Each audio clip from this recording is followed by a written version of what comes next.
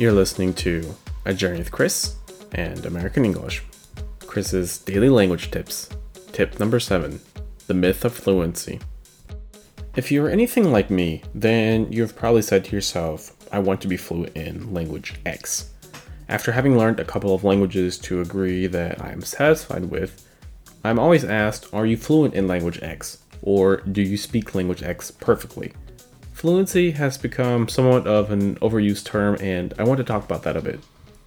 If you are on YouTube, then you do not have to go far to find people who claim to be able to speak 20 different languages fluently. While I do not want to call anyone out by name, I'm highly skeptical and critical of people like that, and I think that you should be as well. People who speak those languages, and I'm using speak in the loosest sense possible, tend to exaggerate their abilities because it works with the YouTube algorithms very well. So, what is fluency? There are a lot of tests that can measure your language proficiency, the most common of which is the Common European Framework of References for Languages. For those of you who are not familiar with this framework, let me explain it to you quickly. Basically, language proficiency is divided up into 6 sections: A1, A2, B1, B2, C1, and C2. A represents basic knowledge of a language. B represents intermediate knowledge, and C1 represents advanced knowledge of a given language. Now, there are those that attempt to prove their fluency by having some sort of written validation. However, as you know, this does not necessarily map to real-world abilities.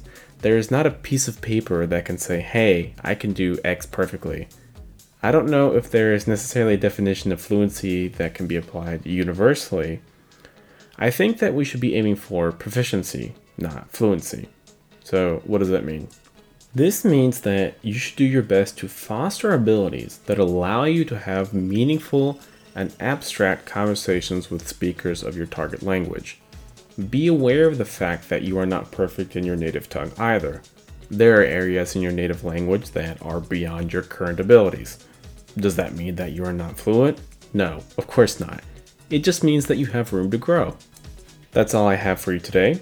One last thing before you go. Remember what I said to you last week. Do not let others detract from your progress, and your goals are always closer than you think. Thanks for listening, and enjoy your day.